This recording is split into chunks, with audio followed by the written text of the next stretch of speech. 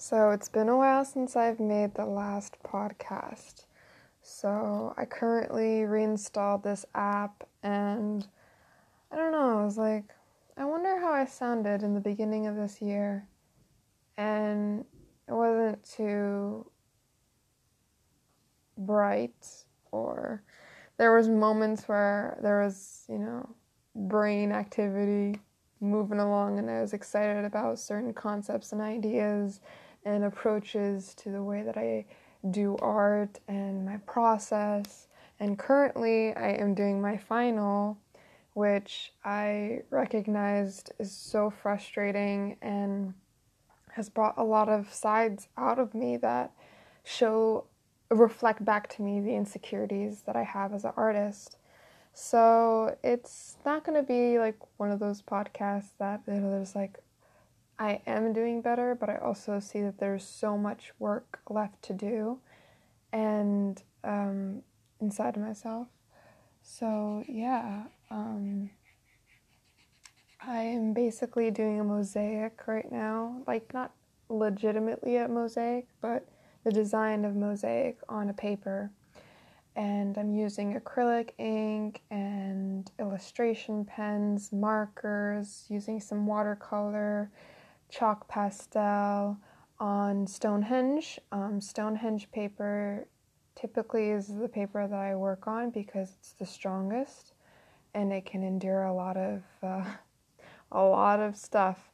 And if I were to use Arches or BFK paper, it would probably disintegrate rapidly. But I'm in this part of my project where I'm kind of seeing how it's forming and coming together. And even though that some areas are not the best, or some places, there's some seepage through, because I've been masking tape so I can make shapes and make a different texture than the texture that I started just freehanding at the bottom.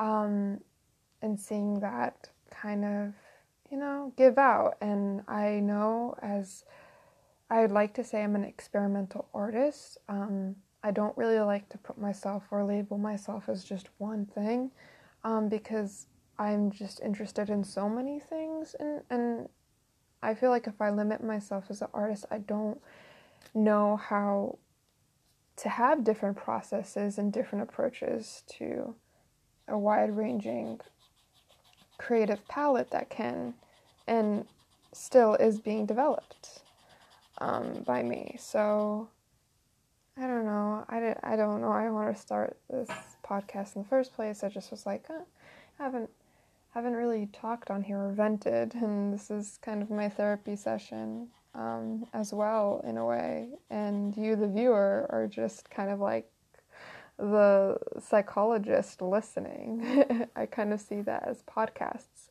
It's like a one-way conversation, and sometimes it's, I don't know, it is kind of lonely, that idea that it is a one-way or one-sided conversation, but I hope that it isn't that way and that you feel your own thoughts and feelings as well, and can, learn something from, me as a flawed human being, and putting my thoughts and feelings out there, that hopefully you can learn and be like, hey, this is the way not to be, because, this chick's crazy.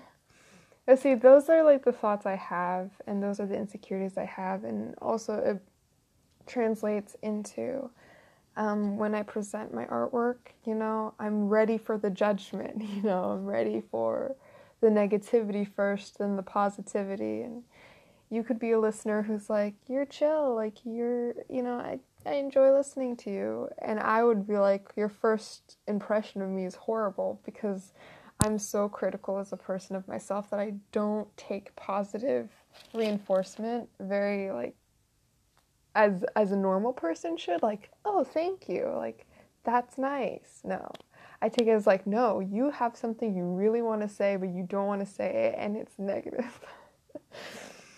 Anyways, I guess that's why this process and doing this final right now is I'm having creative blocks in some areas as I'm, trying to do the overall completion. I'm working on a 30 by 40.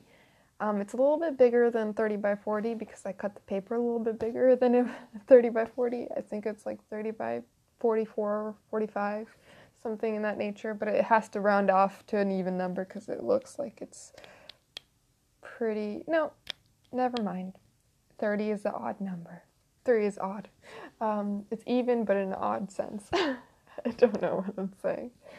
But, yeah, I feel that it's odd because a lot of people that I would have liked to know in I'm a very reclusive artist, so, and just reclusive person in general. I'm very hard to get to know, and it's funny because I talk on this podcast about a lot of personal things. I think it's easier to be anonymous on a podcast platform than it is just to, see the same people every day because they know you, or they just like know small bits about you, but I don't really talk too much. So it's like, as me being an art student and knowing that I would have liked to be friends with a certain person or found their art interesting, I just never really go out of my way and be like, hey, I find your stuff really interesting. You want to be friends? Like, that sounds like naive and childish, and most people, like in my head, would probably be like, you're desperate. And I'm not. And that's why I kind of didn't go for any friendships. And most of those people that I'm talking about are graduating. I'm graduating next year, so it's just like bittersweet, and knowing that it, like, I don't know, I guess it's just like I don't really go for people. I don't really seek people out, and sometimes that could be healthy because I'm not seeking for validation, but at the same time it could also be unhealthy because I actually would like to get to know someone, and I'm just in my little, head of mine, narrow-minded, and just like saying that everybody hates me and I'm a horrible human being. The negative self-talk, I feel like everybody to a certain degree has it, and it's horrible and it's not helpful at all. And I feel that you should do completely the opposite of what I'm doing and do the healthy thing and actually do what you want and be around the people that you want to be. And it's funny because it's like, I can't even take my own advice on this, but I hope that you can see me and see that it's not like something that's healthy that I'm doing to myself. And if you're doing it to yourself, I hope that you can find a way to get better. And that's, really insensitive to say, because I really hate when people say, I hope you get better, because it's the most insincere form, cliche, and rhetorical thing to say to someone, that it's like it's intended for the person saying it to feel good about themselves by saying it, but not for the other person hearing it to know how it really, sounds to them, which a majority of the time is like, yeah, you're attacking me. Like, oh, I hope you get better soon, when, you went full in depth about a sickness or illness that you're going through, and they just can say shallowly, oh, get better soon. It's just a very ill-written response. It's supposed to be in a lighthearted way, but it's just not taken in that way majority of the time. So I don't mean to say that. I went full force in trying to explain that as well.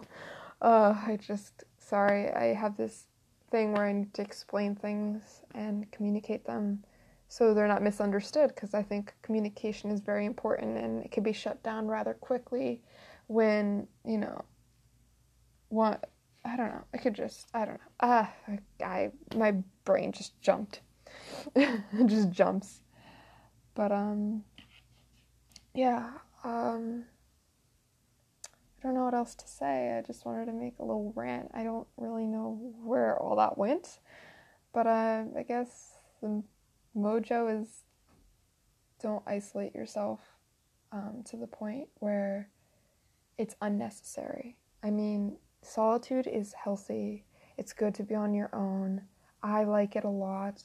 But there is a moment where you start to see that what you're doing to yourself in some ways, if you don't have a balance, and it's really hard to find balance. I'm still having a hard time finding balance. But is to know that there is support out there, and there will be someone there that will understand you, surprisingly, even though you don't want to believe it, and you want to reject the whole idea that there isn't anybody that could ever possibly understand what you're going through, which is also a valid feeling, because it's a real freaking feeling. I feel that way still now. I feel like nobody understands me, or to the extent emotionally can satisfy.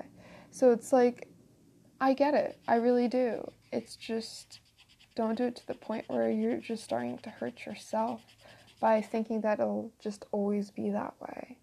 And just keep on taking care of yourself, even if it fucking sucks and it's annoying. Yes, it's irritating sometimes to take care of yourself, or to think of the idea of wanting to take care of yourself when you just don't want to exist. And I get this. I can sympathize 100%, 102%. I don't know why 2% extra, but infinity and beyond.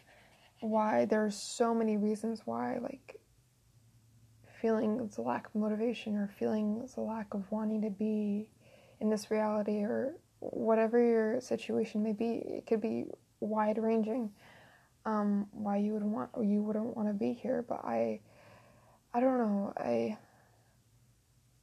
I genuinely really feel that there is something that is stronger that's keeping you here. And I'm not talking about God. I'm not trying to bring God into this situation, because that's a very sensitive topic. And I have my issues with that whole topic as well. So it's just kind of giving a little heads up, just do something that makes you excited, just do something fun.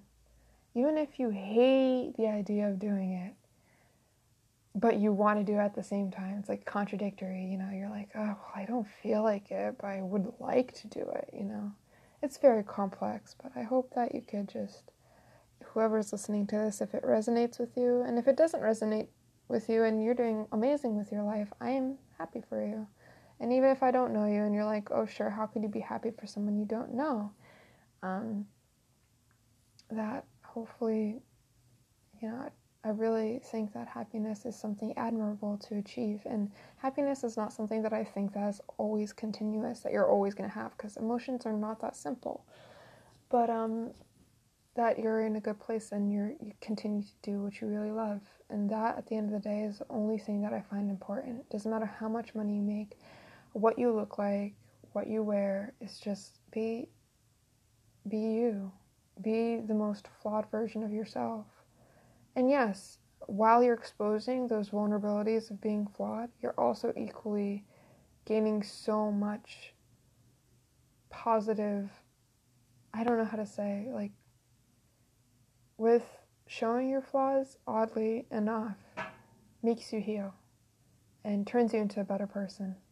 So vulnerability is key, and it's a scary word, vulnerability. I'm not going to sit here and say vulnerability, because I'm quite afraid of vulnerability.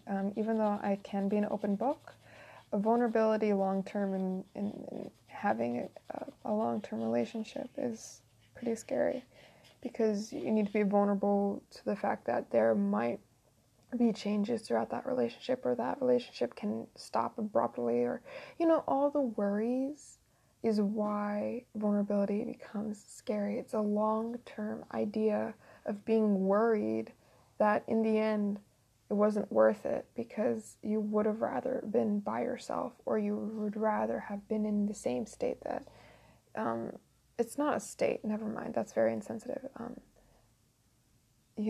Depression is not a state, and I didn't mean to say that, but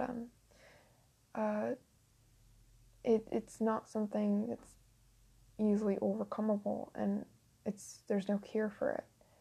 So to say that there's little coping mechanisms is a suggestion, and I'm trying to be open to that as well.